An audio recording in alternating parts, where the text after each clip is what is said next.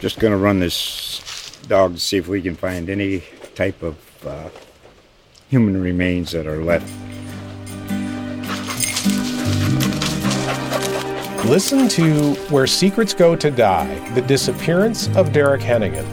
From the Detroit Free Press, a new podcast set in the woods of Michigan's Upper Peninsula. Available on Apple, Spotify, Freep.com, or wherever you get your podcasts.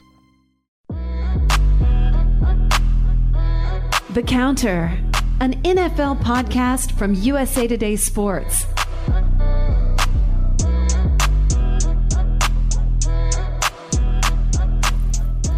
Welcome to The Counter. I'm Chris Corman, back after a week of vacation. Man, you guys had Seth on while I was gone. My favorite Canadian. Steven and Seth were mixing it up. Lots of swear words. You guys were, it was crazy. The counter got unleashed while I was gone. It sure did, just like the dog that was running around in the front yard.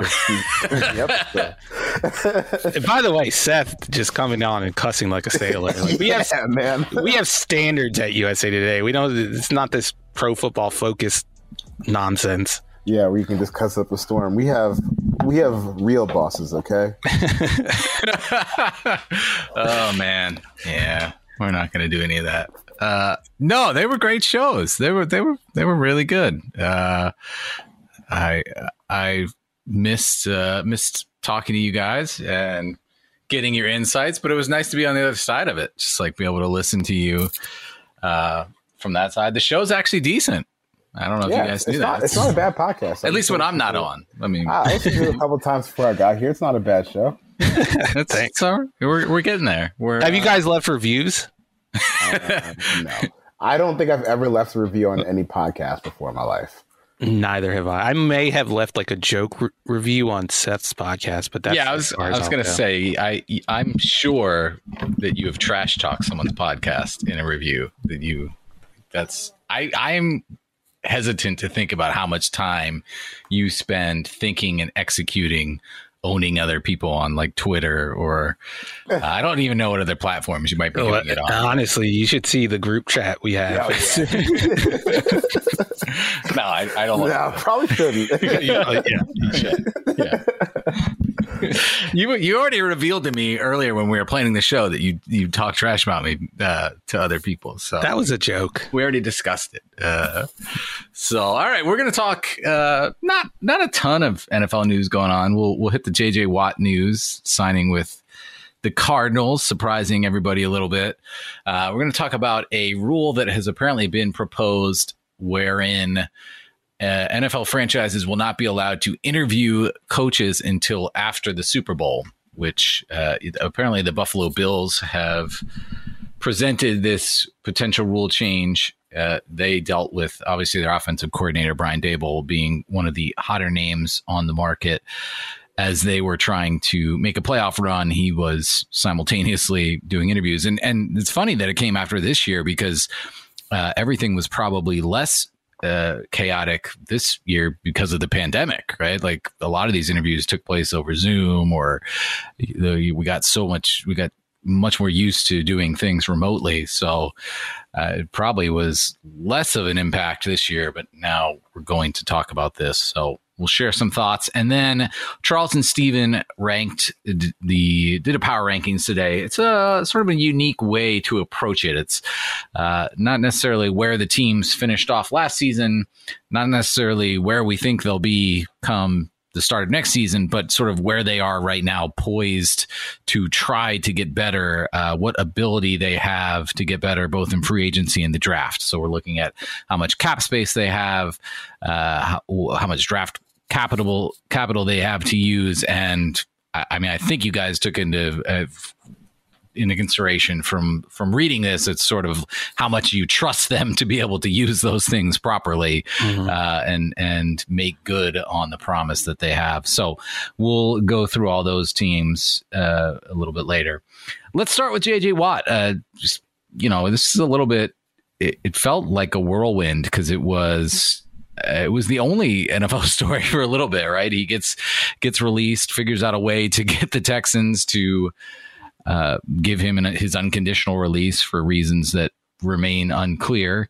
The wink, wink. Yeah, the Texans claim they wanted to do the classy thing, and so he was able to look around during this period when, we've been talking about free agents, but most of them will not become free agents until the new league year. They'll have that period of a couple days where they can negotiate deals. That starts March 15th, I think. And then those deals can be signed the 17th. But so he was out there on the open market sort of largely by himself as far as huge names. And there was a lot of speculation of teams that might want him, might want pass rush. Cleveland seemed to be one of the leading teams mentioned. The Packers, for obvious reasons. He's from Wisconsin, played at Wisconsin. A couple other teams that we know need pass rush and have been near the top of the league. And Watt had stated that he wanted to win a Super Bowl and be on a competing team. And then he ends up tweeting out a picture of him with a squat bar on his shoulders, wearing a Cardinals shirt. Immediate reactions. What did you guys think when you saw this? The Cardinals? Like, why? Yeah, why?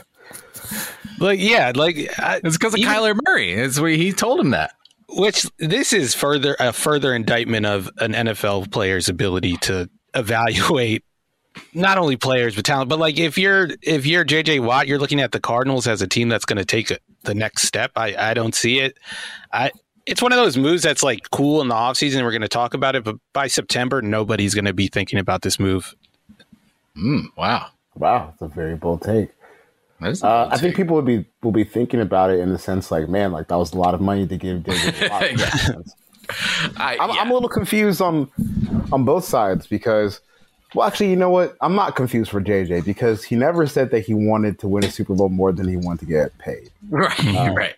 So, I mean, if you're at JJ Watt at this point in your career and you're coming off a season where, you weren't all that productive as a pass rusher, if someone's going to throw you that kind of money, $23 million guaranteed over 2 years, $31 million total, like I get it. Like, go get your money because this is like the end of his window to make that. But the Cardinals, I just maybe they'll come out and shock the world next year, but I just have a hard time believing that this team's just going to get all their affairs in order in time to actually capitalize on this contract and get into I think like getting to the playoffs is fine, but like actually have the pieces and organization to make a big run seems like a little bit of a stretch to me. And if you're the Cardinals, like I know you need upgrades on the defensive line, but like this kind of feels like an avenue that you didn't really need to go down. I was assuming that they were just kind of going to populate the defensive line with a little cheaper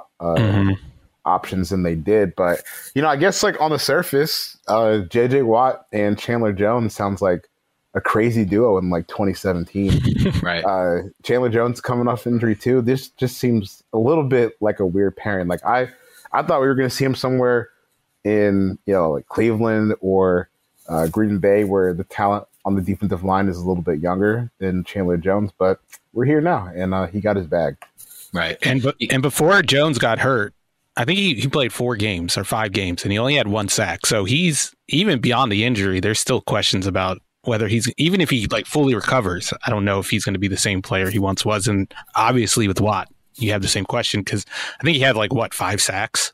Yeah, he had 5 sacks last year. And on a Sports Info Solutions, he's one of the worst defensive linemen in the league when it came to pressure rate. So he's clearly not the pass rusher they used to be. Like every once in a while he can make a splash play where it looks like he's the JJ Watt of old, but it's like with every athlete, as you get older and those injuries start to rack up, those moments come few and far between. And I think he's kind of at that point in his career now. Right.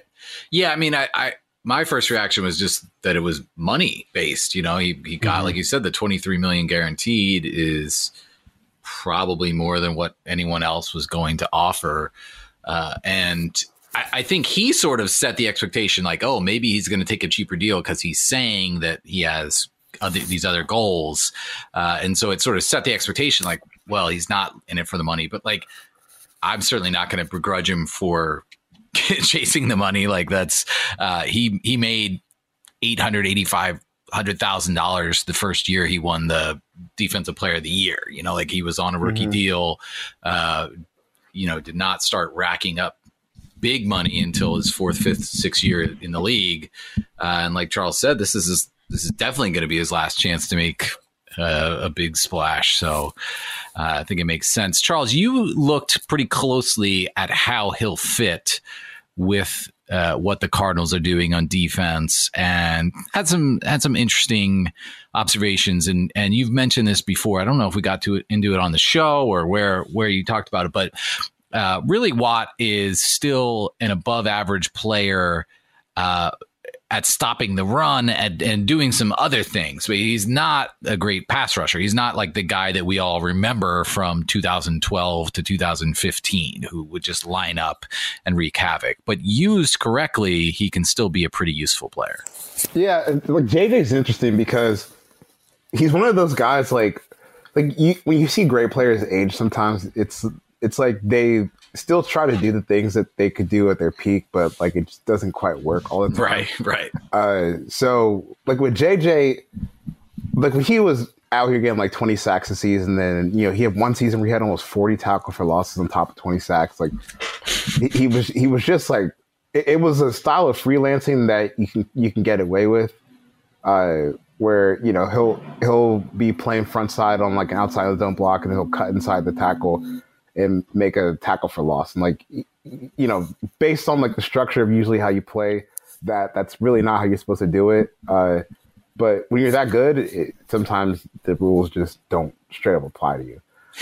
And he's at this point in his career where, he's still trying the same things, and sometimes he's still, he's still able to get there, but it's just not as frequent as he once was. But I don't think that that's necessarily such a bad thing. Like when you saw the that faceless, nameless coach who just said that JJ Watt hurt us more than he helped us, or whatever, right? Who just anonymously just kind of crapped all over him. I don't think it was quite that bad just from going back through the film, but he's still going to be a gambler, and I guess you just kind of have to decide, if you're the Cardinals, like how much do you value steady run defense versus a guy that can get up the field and get penetration and make plays in the backfield. Because I think versus the run, JJ Watt can still very much be that guy, especially against some of the lesser right tackles and tight ends. Like those are guys that he's still going to be able to bully fairly easily. It's just like, if you want someone to come in and be an anchor against the run, that's not who he is, because I just don't think that's the type of player that he wants to be. But schematically, I don't really see any issues. I think he's going to slide right into the Cardinals defense, because their fronts are pretty similar to what Houston ran over the past 2 years with Romeo Crennel and Anthony Weaver calling play. So I don't think that will be an issue at all for him. I'm just most interested to see how do they kind of slide him in on these pass rush fronts and packages once they get Chandler Jones back from his injury, because that's where he's going to have to make his money. You don't pay run defenders, almost $16 million a year in today's NFL with $23 million guaranteed. You got to get after the quarterback. So right. That's the big area of caution with JJ Watt. Steven, anything to add? Anything you from watching film think about how he'll fit in a slightly different defense? I'm offended that you think that I watched film of the Texans defense last year. But no, the Cardinals. I know that you watch the Cardinals. You're mostly focusing on Cliff, but you might accidentally go through a defensive. I was watching Isaiah Simmons. Yeah, that's true, actually. I mean, Vance Joseph is a guy that likes to blitz, and having a guy like JJ Watt who can move around the front and maybe dictate some protections and create some one-on-ones for Chandler Jones, I think he can be effective there, even if he isn't getting the pressure himself. I guess it depends on how much offenses still respect JJ Watt. Right. I would assume it's a lot. Usually this lags behind 2 years where teams are still giving big name players respect maybe they don't necessarily deserve anymore, but right. I think that's the best way they can make the most out of this deal. It's a weird deal. It's not unique to Steve Keim. I think he overpaid Terrell Suggs a couple years ago and ended up cutting him midseason. Right. It feels a lot like that move to me, and it's really confusing to me. What do the Cardinals see themselves as? Like, does Keim think they're one J.J. Watt away from contending in the NFC West? I don't even think that's the case. I don't see this moving the needle at all. Right. I think the Cardinals are 9-7, or I guess 9-8 team next year. I don't know. Man, it's gonna be hard to adjust to throwing out potential records and setting it to 17 games. I do wonder how the new coaching staff will use J.J. Watt in 2022. Hey, spicy. Speaking of new coaching staffs, this submitted rule apparently from the Bills that it would bar interviewing front office and coaching candidates until after the conference title games and hirings until after the Super Bowl. So basically there would become a 2-week window between the conference title games and the Super Bowl where a bunch of guys are interviewing and then the hires would be announced after the fact. To me, this is like all window dressing. I mean, we know, like right now there's the Rooney rule and you're not supposed to make a hire until you've interviewed a coach of color. And Urban Meyer was like rumor, that rumor came out. I mean, it was like the season was still going on, right? I mean, it was very clear pretty early on that the Jaguars had picked who they wanted and were going to move forward. They went through this sort of rigmarole, but it's,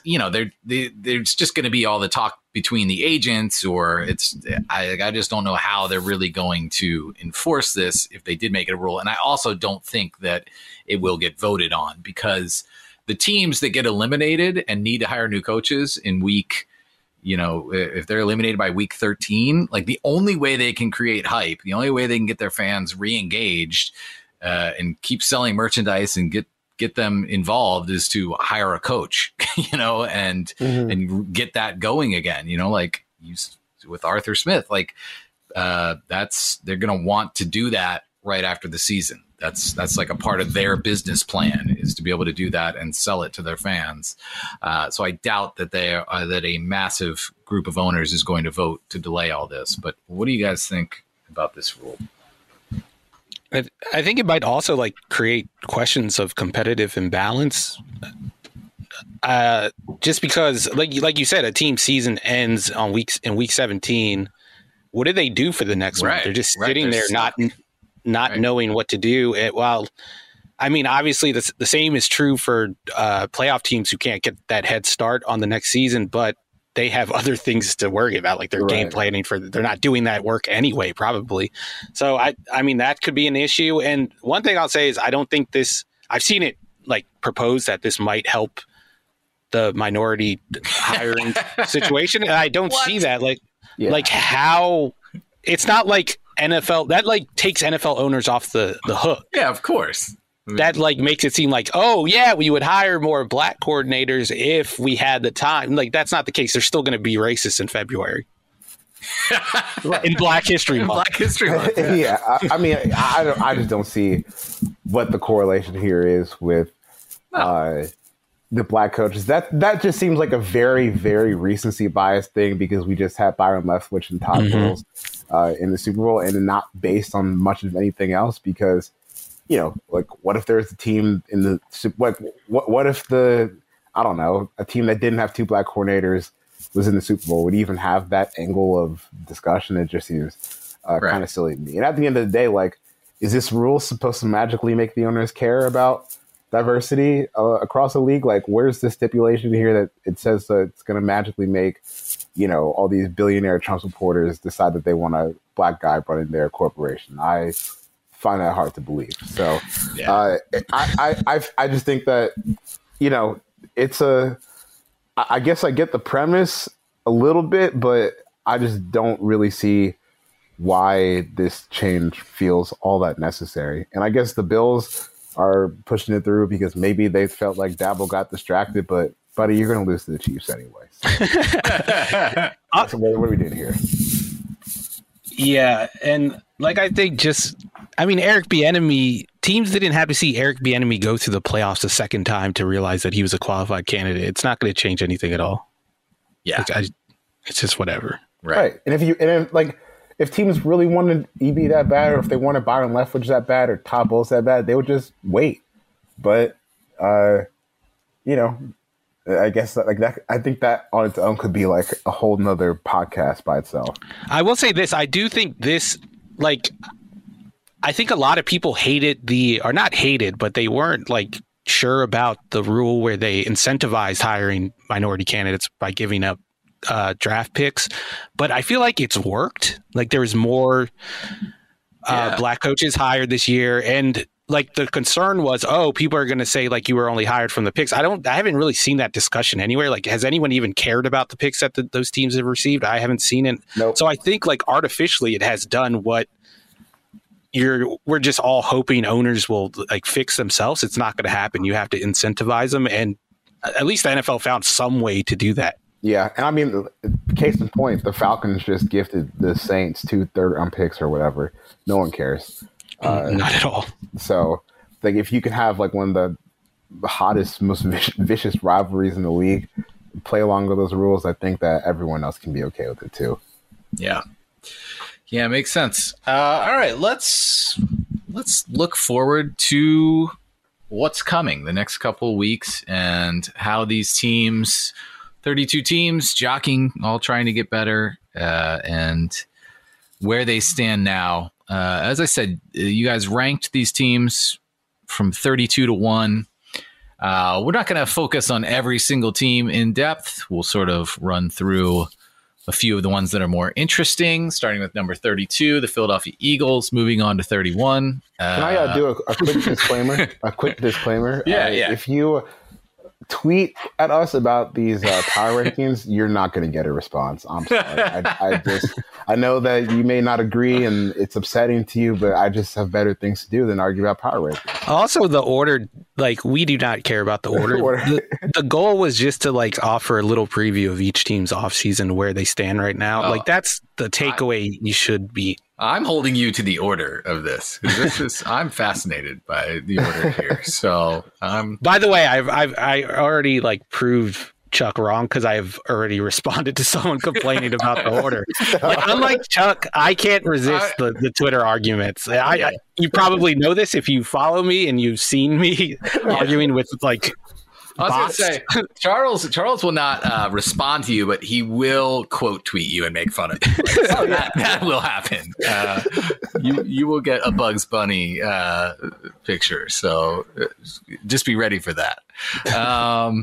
32, the Philadelphia Eagles. I mean, there's not much to discuss here. They have no cap room. They do have a high draft pick, but so many holes that it's not even, It's a river flowing through where a dam used to be, and there's no. Are the Flyers good? No amount. The Flyers are okay. What about the Phillies? They have Bryce Harper. Yeah, the Phillies are in a really tough. They got a tough situation. I guess the Sixers are pretty good. So just Sixers. Focus on those teams for now and come back to the Eagles in like 2 years. Yeah, we'll be searching for a coach and hopefully a GM. Hopefully a GM. So, and in the meantime, just keep Jalen Hurts in your thoughts and prayers. I mean, this guy didn't deserve anything that he's about to get this season. He seemed like a great stand-up young man, and he's not about to get a real shot with whatever roster they're putting around him. People are like, I was talking to somebody who was like, if you put Jalen, or if you put what's the Florida tight end, Kyle Pitts, if you put Kyle Pitts there, and you go sign a guy in free agency, like this offense could be. I'm like, yo, stop. I'd really like to see. I'd really like to see this Eagles offense with a receiving threat at tight end. Never seen that before. Yeah. Have you seen this team? Like, Zach Ertz was like the best player on the offense. That's not the issue. And Dallas Goedert was the second best. So right. Like, this is, I'm going to make a comp, and it's not like a playing style comp, but it's like a situation that they've been put in. Like, I feel like Hurts has been put in the Geno Smith situation, where he was drafted in the second round, brought in to replace a struggling former high first round pick who the fan base really got behind early. And now he's got to quarterback this terrible roster like Geno did with the Jets, and there's no chance that this is going to work out. Yeah, no, it's bad. Speaking of no chance of working out, Houston Texans. So we've also included here basically off-season priority for each team. And the priority here is pretty clear. And the whole, I don't even know what to say about this because we have no idea what this franchise is doing. Like they've turned everything over to Jack Esterby, who has no idea what he's doing. It's just been a total mess. They very clearly need to find the great trade for Deshaun Watson. That's the priority. They're apparently not even listening to trade offers for Deshaun Watson. So ridiculous. It's hard to even talk about them right now because it's right. And I was about to say, if they're going to put so little effort in to try to play a competitive team, maybe we should just not take that much effort and talk about them. I just don't understand. Like I firmly believe this. Like if I took anyone that I know, I'm talking about you guys, my grandma, like my mom, my dad, if I plop them into Cal McNair's seat after Bill O'Brien gets fired, I can guarantee you that 99% of people can navigate this situation in a way where Watson still wants to be a part of this. And the fact that they couldn't even do that, like you had the hardest thing in the sport to find, an elite, like right. truly elite young quarterback who, you know, if you want to tell me that you thought Deshaun Watson was the best quarterback in the league last year, I'm not even going to argue on that one. Right. And you lost him. How is that? That's so bad. And now to just double down, say we're not going to trade him. And, you know, it seems like Watson has a conviction to kind of sit out multiple games and lose some paychecks. And I don't even think that that's a bad situation for him, because how many times have we seen talented players, you know, just waste their whole careers on teams that really can't get it together? Right. And the fact that he's able to see where this is headed, and he's only like, 25 years old, I think that shows a lot of wisdom and a lot of foresight to know that it's not going to get better quickly. I only have so long to be an elite quarterback. I don't want to waste one more second here with this organization. Especially with a player like Deshaun and how he plays. Like, I don't think he should be worried about his longevity. Like he could afford to give up a year because of the way he plays. Like he's going to play a long time. Right. And if anything, playing behind that offensive line for another season, it's a threat right. to his career. So, I mean, if you're the Texans, just trade him. Like, what are you trying to accomplish? It's not going to get fixed. Right. And I feel like trading him and trading up for another quarterback is the only way that you're going to get fans reinvested again. Like, if you give them a Justin Fields and he's going to play for you and he's probably going to look promising in his rookie year. That's how you get fans back. But, you know, holding your quarterback hostage is not the way to do it. Right. Yeah. I mean, if you're in a situation where you're the Texans, this is a situation I'm hoping for so badly, where they have to get third pick back for Deshaun Watson that they traded to the Dolphins, Larry Tunsil crap.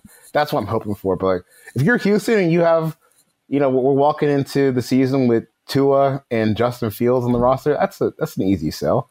Right. Mm-hmm. But this is not.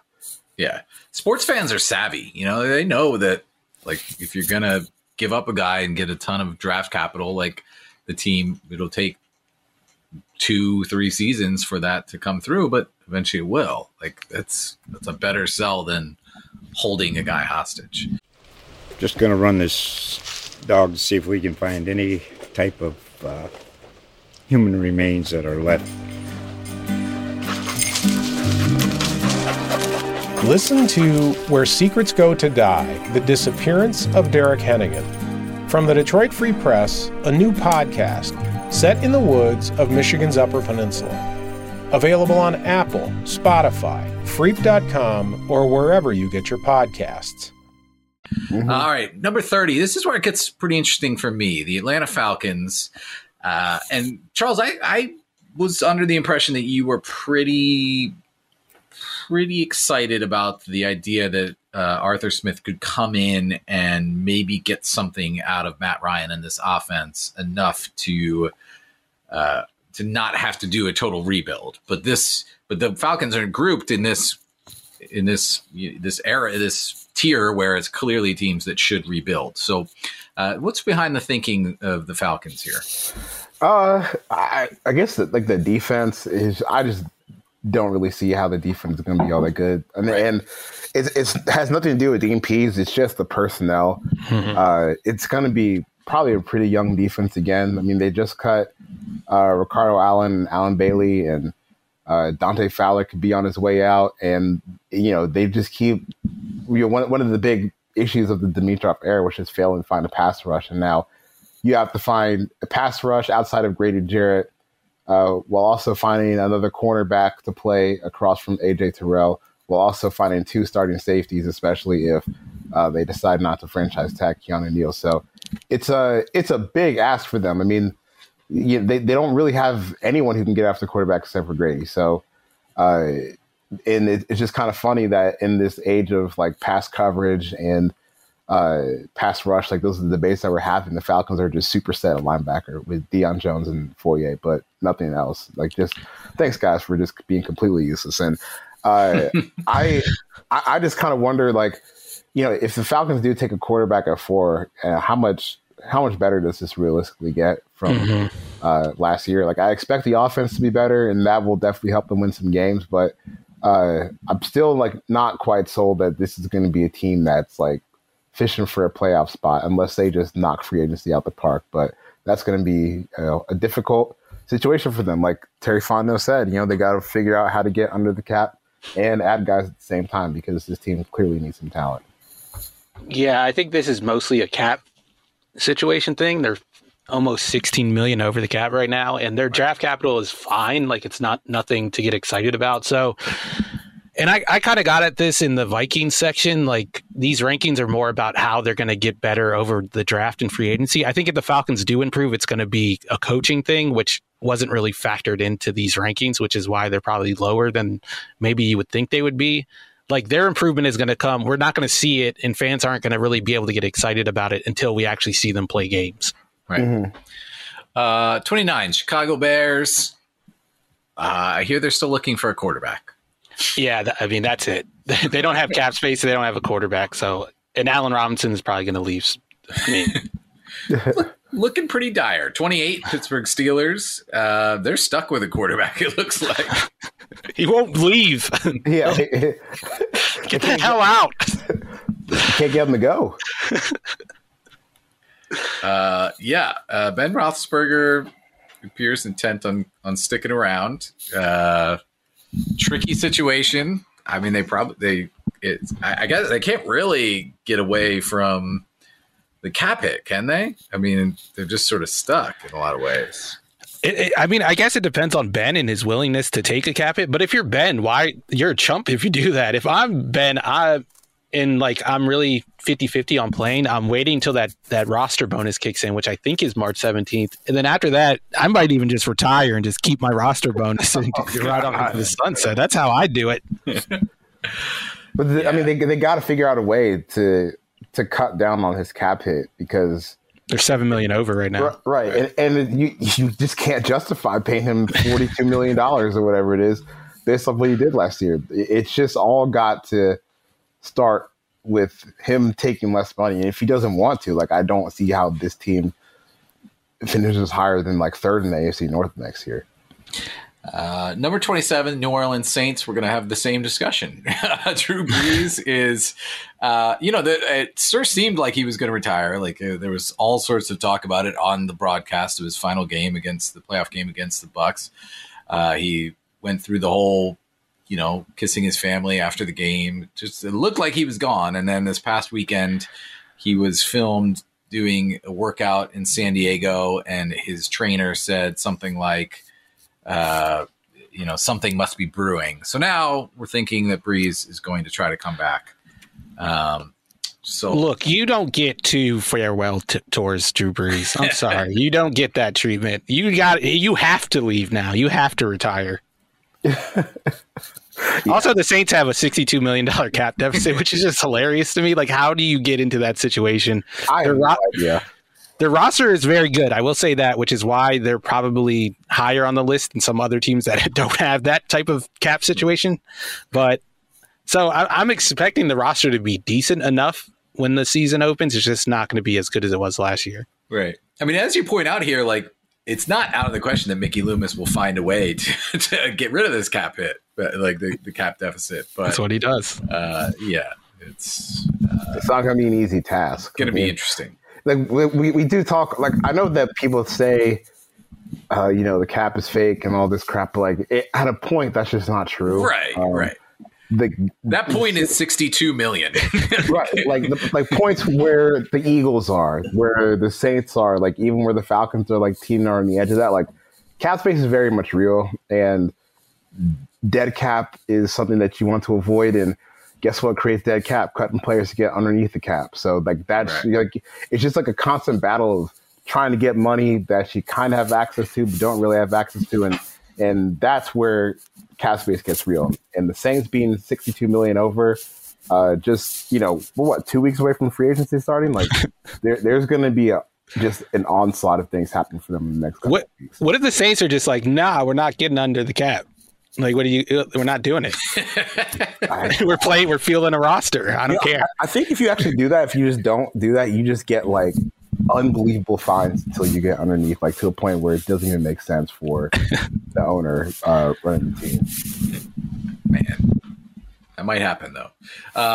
26. You mentioned this. Pass. I don't want to talk about the Vikings. You don't want to talk about the Vikings. You already talked about them. You brought them up. Oh yeah, that's true. It's Kirk Cousins. Like Kirk Cousins is involved. Like who cares what this team does until he's gone and they start over again. They have no draft picks, so it's not much. No, they have draft picks. It's just they're all on day 3. Yeah. Like I don't know. Like, do you guys remember them just like trading down a bunch last draft and they like just collected a bunch of day 3 picks and that's what they have to show for it now. And they have no cap space and they have Kirk Cousins and it's all very sad. Yeah. 25 New York Giants. Charles, thoughts?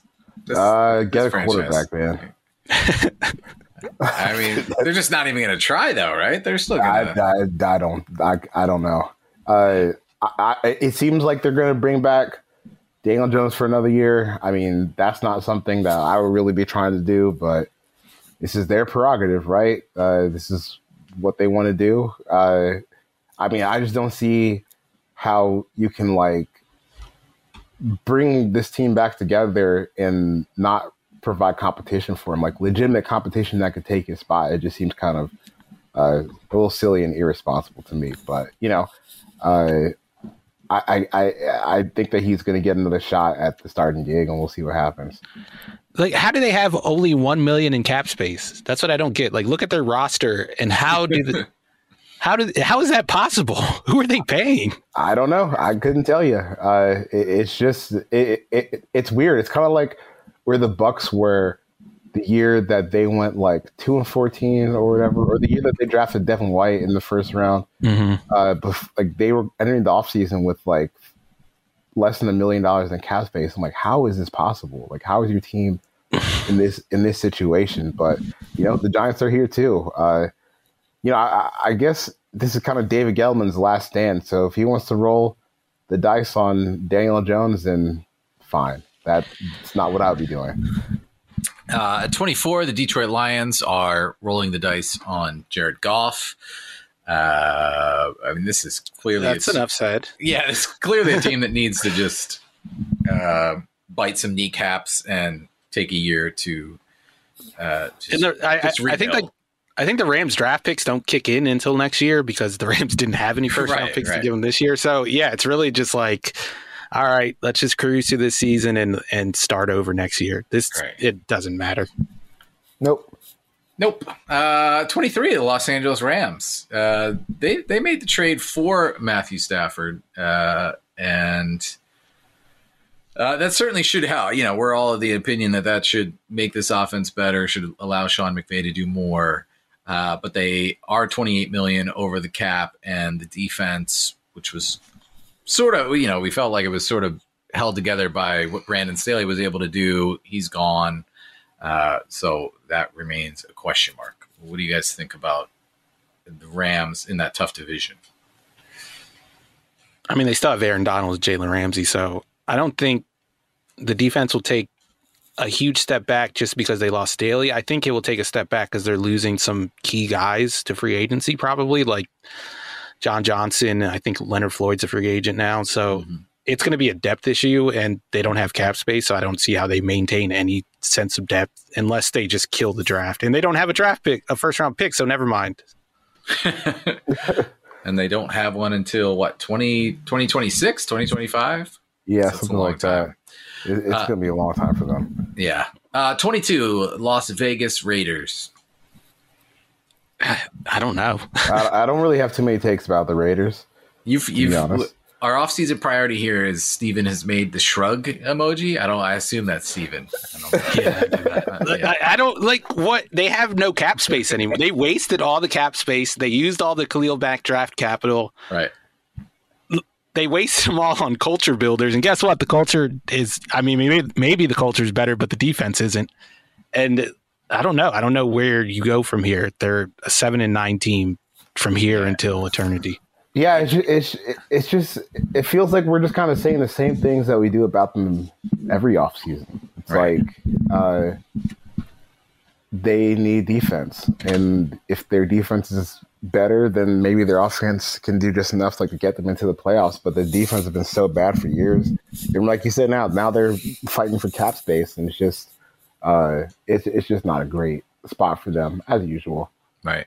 If you're a professional football team and you need to draft 22 or 23-year-olds to change your culture is not actually fixable. That's not how any of this works. Bringing in a 22-year-old, I'm thinking about when I was 22 and bringing me in to change your culture it wasn't ever going to be a good thing. Yeah. I don't know. You were pretty smart when you were 22. Did I know you? Were you 22 when I met you? Yeah, I think that's when we met. You changed our culture in a nice way, but nice. We were just 3 bloggers, so it wasn't. Yeah, that website doesn't exist anymore, so we didn't do that good of a job. Yeah. All right. Good point. 21, Denver Broncos, forever looking for a quarterback. But probably the same situation as the Giants, right? I mean, they're not going to move on from Drew Lock. I could take this one because this is the Twitter guy that I responded to. He was asking about the Broncos and why they were as high as they were. And the one thing I'll say is they still have a really good young offense if they just bring in a quarterback, which I think they have the capacity to do with. They have a lot of cap space and they have all of their draft picks. So, I mean, I don't see why they couldn't find an upgrade at quarterback, even if it is one of these cheaper guys like Jameis or even Cam Newton. And then you still have Vic Fangio, and they've had a decent defense under him, and he's a really good defensive coach. So, I mean, if you bring in a new quarterback, Broncos fans are going to be very excited about next year. But they're not going to, right? Are they? I don't know. Do we have any indication? I mean, there's been grumblings that they're looking to upgrade from Drew Lock, which I wouldn't see why you wouldn't, but I don't know. We'll see. Yeah. 20. This is a team with a quarterback, Cincinnati Bengals. Or at least allegedly. They think they have a quarterback. I tried to beat you. I tried to beat you to that, Steven, and you got in there first. We have as our off-season priority build Joe Burrow on offensive line.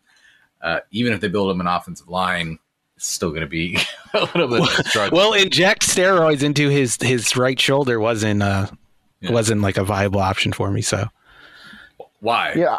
There are steroids in football. I don't know. Get his arm stronger. Yeah, but why is it not a viable option? It's against the rules of the NFL. Yeah, sure, buddy. Yeah, no one's doing steroids in the NFL. Sure. What if Burrow is doing steroids and this is his arm on steroids? You never thought of that, did you? I did not think of that. I mean, with the Bengals, just build the offensive line and hope that he's all right. I feel like that's all you really got, right? Yeah. I mean, he's clearly can be a functional QB in a really well-designed offense with talent. We're underselling him. He could be good. He could be. I'm not going to say Matt Ryan good because I feel like Matt Ryan is better than people give him credit for. But Derek Carr good, not the same playing style, but the same level of production and of effectiveness. I don't see why that can't happen. Yeah, I'm with the same. I'm in the same wavelength. Why not Joe Burrow? He could be solid enough to maybe make some noise in the playoff for a couple of years, but. Nothing's going to change until they get the offensive line fixed, which, again, it's one of these things where it feels like we've been saying this about the Bengals forever. It just still has not happened. There's so many teams like that on this list. It must be frustrating to be a fan of these teams. At least if you're an Eagles fan, then you get to. They've really bottomed out. They've really done it. Speaking of not bottoming out correctly, the Carolina Panthers are next on our list. Steven, what's going on with this franchise here? Just get me a quarterback, please. I'm a Panthers fan who has no interest in watching Panthers games anymore. Like, if they bring in a quarterback, I'll be back in. Like, whether it's Deshaun Watson, Trey Lance, just don't make it Mac Jones. But anyone else, and I'm in there. So that's their priority. Just start over this rebuild. Because they didn't do the rebuild part last year, which is what everyone expected. So my hope is after this offseason, I know what direction they're headed in. I didn't know that last year, so that's all I'm hoping for. I don't ask for much. I missed the whole McCorkle Jones thing. How did you find out that that's where Mac came from? That the guy's name was McCorkle. I have no idea. It was on his Wikipedia page. Oh, yeah, that's right. Did you just pull it out last week? You just started calling him that? No, I think someone mentioned. I think it was actually PFF Seth mentioned that his name was McCorkle, and I thought he was joking. I don't know why that would be. I thought it was just weird Canadian humor, but I actually looked it up, and then it was true. So I don't know. I found that amazing. Just everything Seth says, you don't take seriously. You have to look it up, or you have to confirm it. The Herbert guy.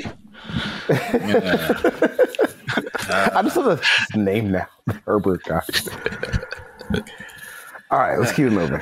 Oh, man. Washington football team don't need to talk about them. Find a quarterback. Yeah. Find a quarterback. I lost our spot where we are. Seattle. Oh, what Russell Wilson said, find an offensive line. I feel like Chuck has mentioned this already. We're saying these things about these teams that we've been saying forever. When's the last time that we weren't worried about Seattle's offensive line? I don't know. I mean, it's been...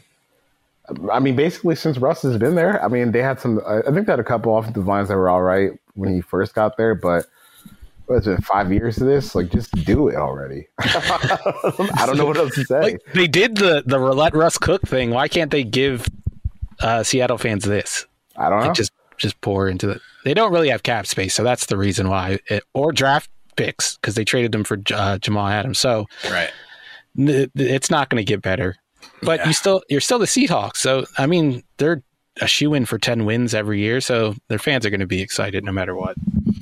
16 Tennessee Titans. Big goal is figuring out if they can keep the offense working without Arthur Smith. Obviously, Tannehill needs a guy who's going to play to his strengths, and that's a lot of play action. Any reason they couldn't do that? I mean, how doubtful are you about this Titans team? Getting better? Yeah. Oh, I don't see that happening because they don't really have cap space, and they're losing a couple key starters like Corey Davis, I think was key for that offense down the stretch. So, and then Arthur Smith's gone. So who knows? They're probably going to keep the same scheme, but I think play calling, instinct matters, and maybe the next guy doesn't have it. I don't even know who their new offense coordinator is. But yeah, I think that we've seen the best of this iteration of the Titans. Yeah, I would agree with that. And Derrick Henry, I mean, at some point, unless he's Adrian Peterson, which I guess is possible, but at some point you expect this to all come crashing down, right? Yeah, I mean, just based on the history of what we know about running backs and how many miles he has on his body, at some point, this is not going to be a viable option for the Titans. But maybe that's not this year, and they can keep that going. It just kind of feels like this current makeup of the Titans has a somewhat fragile future, especially with the amount of money that they've given to Henry. Right. Todd Downing is the new offensive coordinator for the Titans. He was the tight ends coach, but got promoted. Hey, worked out last time. Yeah. 15 Green Bay Packers. Aaron Rodgers still good. That's enough to build around. Need to draft a cornerback is what you guys said. Offseason priority. They'll probably pick another quarterback because I don't know. That's what they do. Drafted backup quarterback and a H-back. Yeah. But yeah, the point I made in the post is that I don't think the receivers, that was like the big concern last year. But if Aaron Rodgers is playing like this and Matt LaFleur is calling plays like he did last year, I don't think it matters as much. Right. 14, Jacksonville Jaguars. I heard that they have a good pick coming. Some people don't think Trevor Lawrence is the top quarterback, so maybe they should take Zach Wilson. Yeah. I would love that just for the Twitter reactions, honestly. Oh, it'd be amazing. For nothing else but for the tweets. But yeah, I mean, Jacksonville fans should be feeling good. You're about to have the most talented quarterback prospect in franchise history come through town. You got a boatload of cap space. You got an extra first-round pick. I mean, what's not to be happy about if you're a Jags fan? Yeah. Exciting time down in Jacksonville. New York Jets, sort of a similar situation. I mean, obviously, it's just not quite as exciting. Right. Not the clear-cut quarterback of the future, but in a good position to pick somebody they like, have a new coach, have some money to spend. Charles, you're obviously close to this situation. Yeah, I mean, I think the Jets have a chance to get like the Texans. I'm not like Texans, like the Jaguars. Got my AFC South teams confused. I feel like the Texans is a possibility too. Yeah, that's a complete opposite. But you know, the Jets, like, they have a chance to get a lot better this offseason. You're talking about second overall pick. You got the first round pick from the Jamal Adams trade. You have, you know, almost as much cap space as the Jaguars do. Like in a division where, you know, it's looking like Tua might not be that guy. You might get some regression from the Dolphins defense. The Patriots, I mean, who knows what that team could look like depending on how they decide to attack this offseason. Like, you have a window now to go be competitive in your division, and with the expanded playoffs now that we have the 7-game system, like, why not? Like, why not be, you know, that 7 seed that kind of gets in there if you have a rookie quarterback, you know?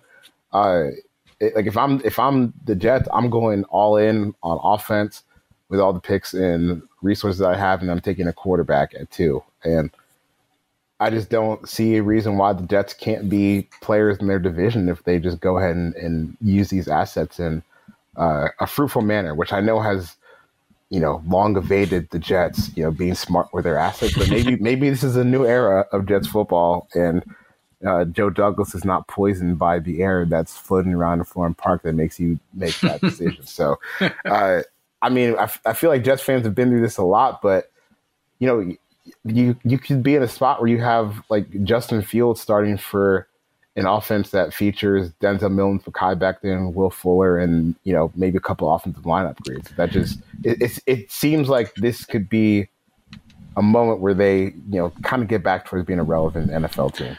And I think their personnel that they happen to have, if they can add a few free agents, like you said, they have the cap space to do it, like, really meshes well with the Shanahan type of offense. Like, Mekhi Becton in that offense is going to be like a highlight machine, and in a way that offensive linemen typically aren't. Like, he's going to be getting out on the move, out on the perimeter, blocking like DBs. It's going to be hilarious to watch. If they can get like a center like Lindsley, who's a free agent, and they can add not a gadget player, but a guy that can line up in the slot and win.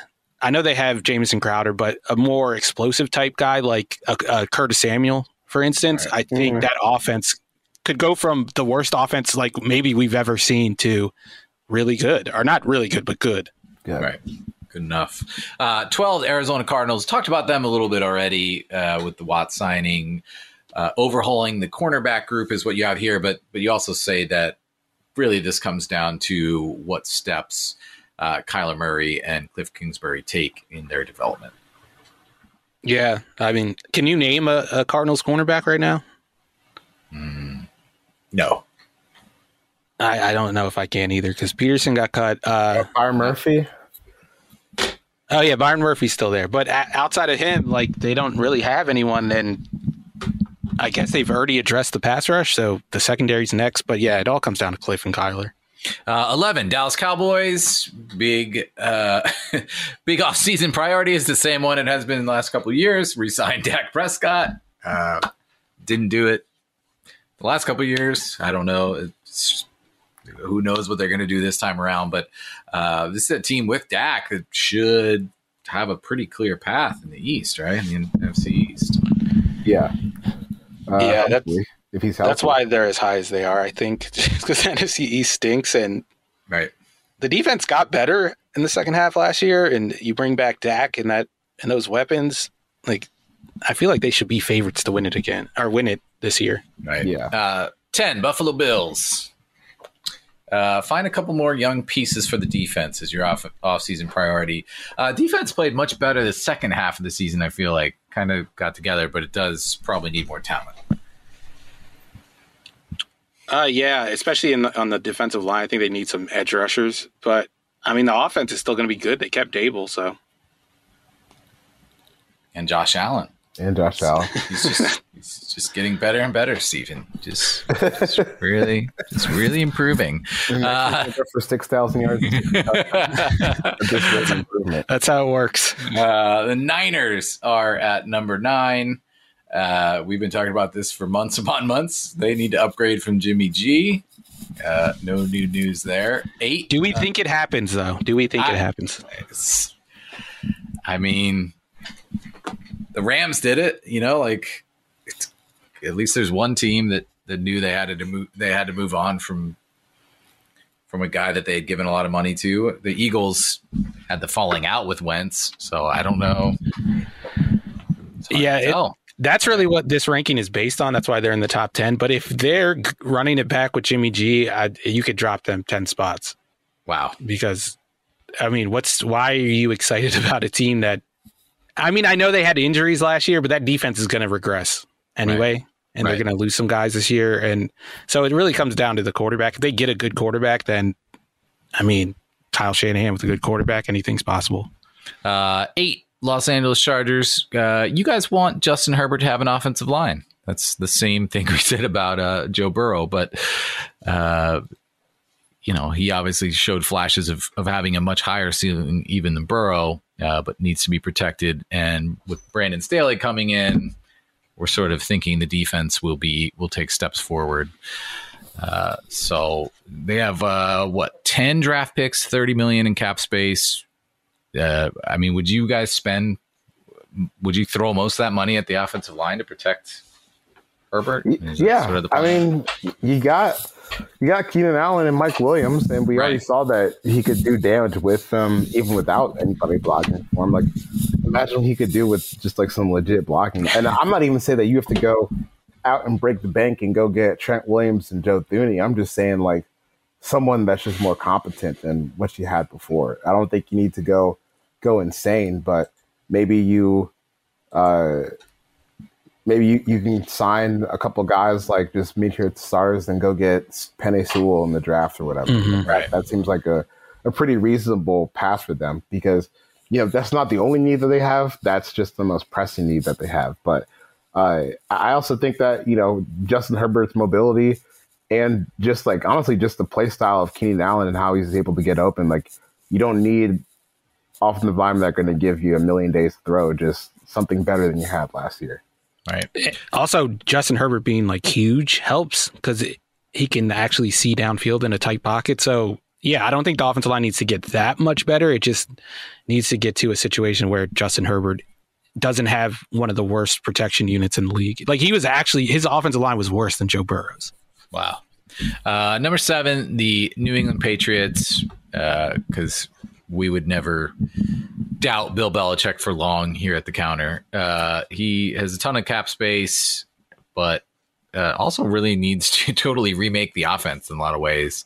Do you think it's possible? I mean, do you think he'll figure out a way to do this? I mean, they have like basically all the cap space you can want in this kind of season where other teams don't have money to spend and are going to be shedding talented veterans. Like we've already seen Kyle Van Noy. He could be added back to the defense and that will help a lot. Right. So I don't think the Patriots are going to be down for long. I think they'll be back, especially if they can, even if they like bring back Cam Newton and give him a weapon or two. I think him a second year in this system. And if you watch that interview with him and Ocho Cinco and Braden Marshall, like he was really stressing how much he fell behind when he got COVID and how he just had such a hard time catching up to everyone and learning the offense. I think a real offseason in that offense could really improve where this team was a year ago. And they can only go up from where they were. Yeah, right? I mean, they have basically just quit on the entire passing game by the end of the season. So anything to avoid that situation, they're probably back in the playoffs. Number 6, the Kansas City Chiefs. They got Patrick Mahomes. Right. I mean, that's why they're as high as they are on this list.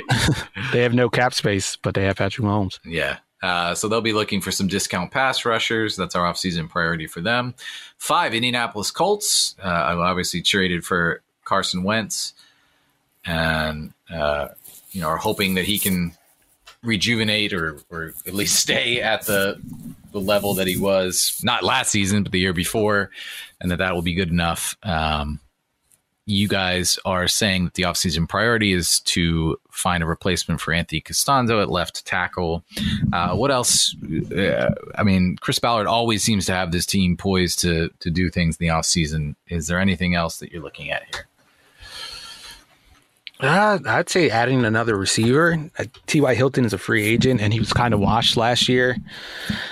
I mean, I don't know if the Colts are going to be better, but I think that there's going to be some excitement around this team if they make like a move like they did last year with DeForest Buckner. I think that will be enough to get people excited about the Colts, because I think people are willing to think that Carson Wentz is going to be able to turn it around in Indianapolis, at least those fans. Yeah. Anytime a reclamation project is traded for, people are just going to hope. Whatever evidence may exist. And with that coward defense, they could just plug anyone in. 4,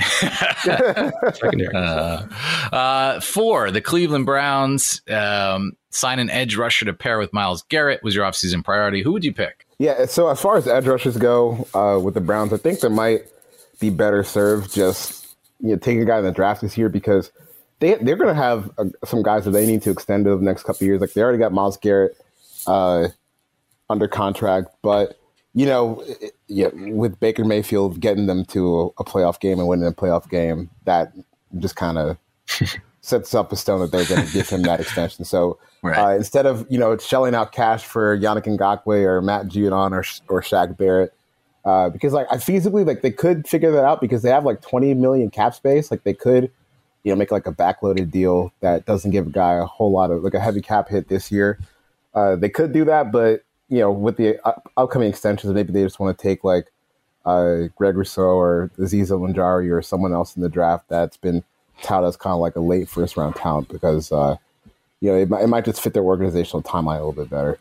Yeah, I would say if you're gonna sign a free agent pass rusher, like, get one from like the tier 2 or tier 3 market, kind of like what the Bucs did with Shaq Barrett, and that worked out. I don't think they have to overpay for sacks necessarily. All right, number 3, the Miami Dolphins. This is so clear what needs to happen here, and it's the priority that you guys came up with. Do whatever it takes to trade for Deshaun Watson. This is such a clear fit. Yeah, like, it's an obvious thing to say. My question would be, how would we view the Dolphins going into next year? What would their ceiling be if they do, let's say they land Deshaun Watson and don't have to part ways with any of their bigger names, like, I guess Xavier Howard would be the guy. But I think I'd see them as I don't know if I want to say that on air. I'd say AFC East favorites, maybe. I don't know. I that's where I was going to go. I don't think that's a bad opinion. I mean, I think the important thing is that it solidifies them as like a legitimate Super Bowl contender if they can get Deshaun Watson, because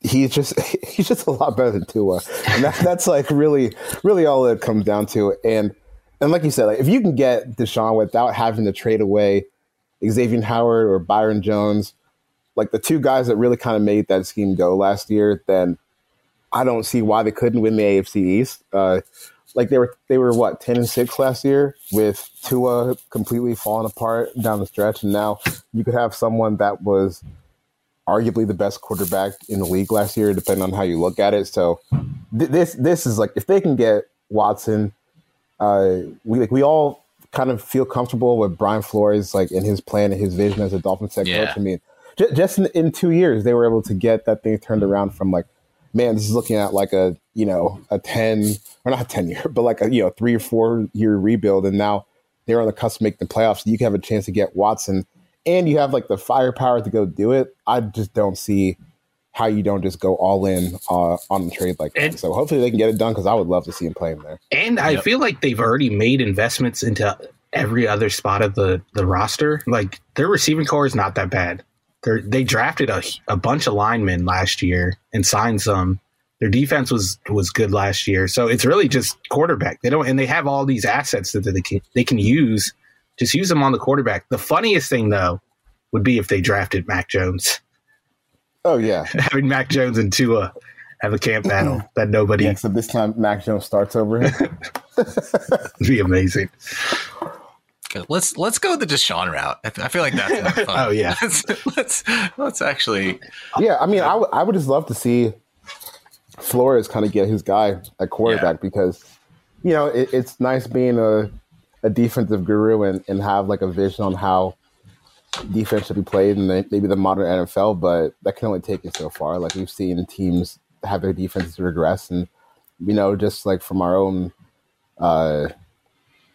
messing around with stats Twitter, that offense is more stable than defense on a year-to-year basis. So go get that quarterback and then figure the rest out this offseason. But yeah, like getting Watson has to be priority number one for the Dolphins. This is like going like veering off a little bit, but that just makes me think about how the nerds like advocate for only signing offensive-minded coaches, but then they also like disregard the scheme that a quarterback plays in when they evaluate quarterbacks. Like, if scheme doesn't matter, why do you care if you have an offensive-minded head coach?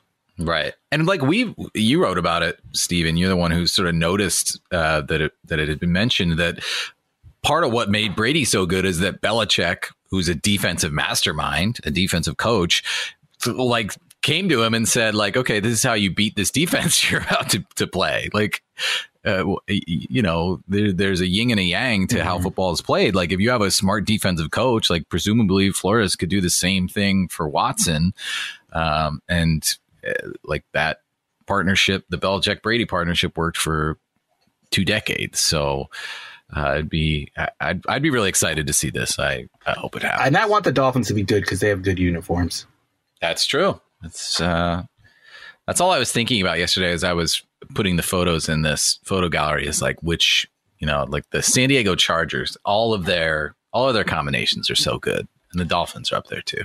Mm-hmm. Baltimore Ravens get Lamar some receivers. I want to ask you guys. Jamison Hensley reported that it's not clear where he got this, but it's not expected that the Ravens will go after the top tier receivers.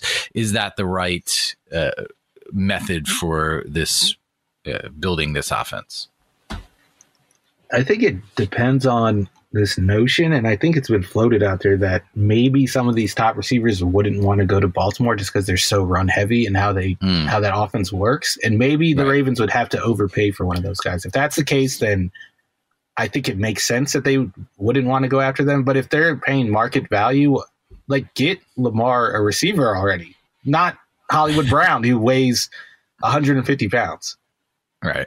Hollywood Brown cannot be your number one guy. Like, he's a great piece. Like you mentioned earlier, like he's like a Curtis Samuel type piece. If you have that in addition to other players who win elsewhere on the field, like that can work. But I think a spot where Hollywood is your number 2 is a pretty good spot to be in. But when he's your number 1 and like also your next like 2-3 best guys are like all sub 190 pounds, it's just it's a difficult situation to work through. So I just selfishly would love for them to just get someone actually kind of that can like handle the workload of number 1 receiver for Lamar. Their receiving core is like Hollywood Brown and then like 10 variations of Kenny Stills.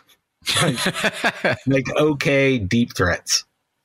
Like one player I would advocate for them going after, if they're not going to go after that top tier of receiver, would be Will Fuller, because I do think he's an elite deep threat kind of guy. Like, he can track the ball in ways that I don't think anyone on that team really can right now. Like, Hollywood Brown, I don't think is a guy that you could just throw it up deep and he's going to find the ball in the air and make a contested catch if he has to. I think Will Fuller at least gives you that. Anything else the Ravens need to do? I mean, this is a team that we were high on all year and felt like they were on the cusp of breaking out. But it was clear that I feel like the offensive woes sort of became such a big story that we didn't really think about the team around them, around that. Anything else they need to do? What's going to happen with Orlando Brown? Will they eventually trade him or?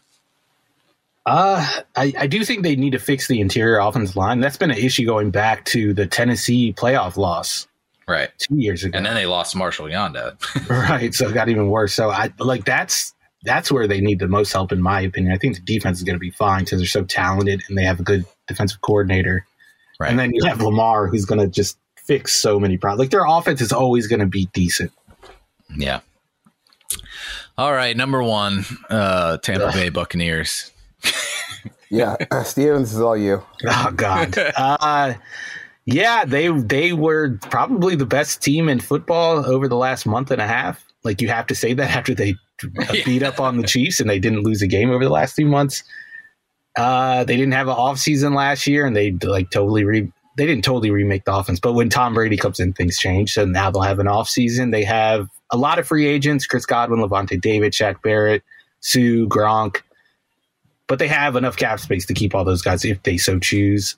And they've been really good at the draft in recent years, and maybe that luck continues and they add a couple of pieces. Like I'm expecting this team to be better than it was like overall last year. That doesn't mean they're going to win the Super Bowl, but I think they're going to be a better team. Unless Tom Brady's the arm falls off, but man, that's sort of depressing. Yeah. It is. God, we're like all like broken right now.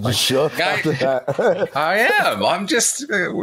Can't we move on from the Tom Brady wins everything narrative? Can we just retire? Just retire. Yeah, I don't know. Yeah, his wife wants him to. Listen to your wife. Yeah, Trevor Sikkim, the Draft Network, made a good point. He also covers the Bucs. And he was like, this Bucs team is kind of a year ahead of schedule. This 2021 team was the team that was supposed to be the super team to get them over the hump, and they already won a championship. So, whatever. Life is meaningless. Eat at Arby's.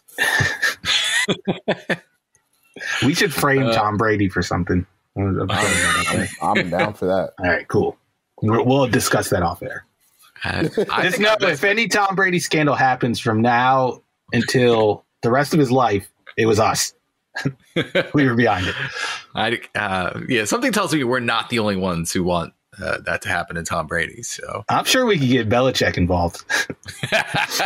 Now we're talking, man. He would come up with a scheme. He would know what to do. All right, that's all we got for this show.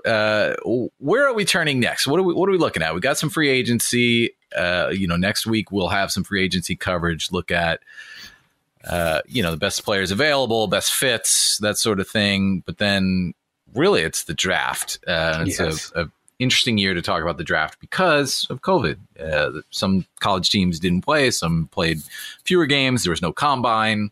There are workouts happening here and there.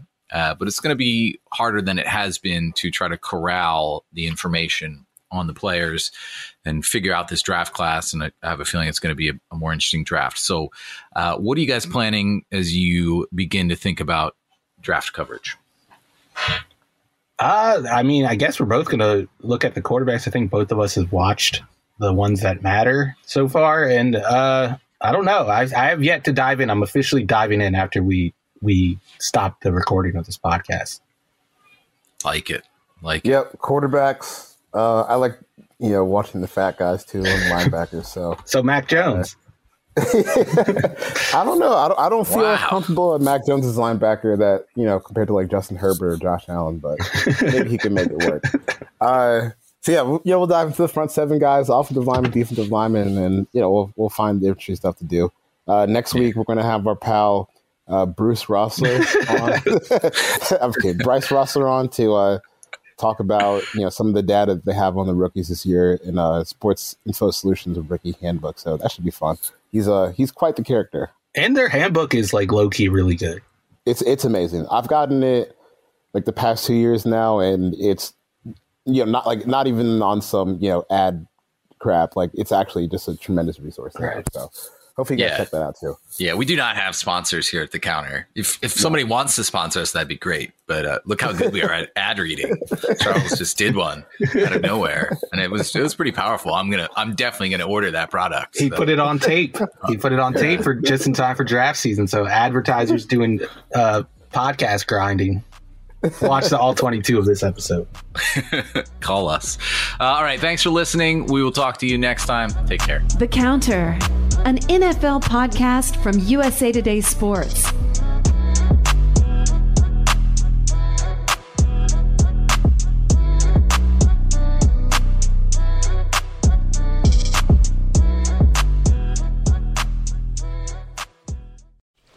Just going to run this dog to see if we can find any type of human remains that are left. Listen to Where Secrets Go to Die, The Disappearance of Derek Hennigan.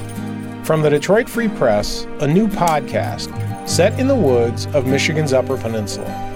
Available on Apple, Spotify, Freep.com, or wherever you get your podcasts.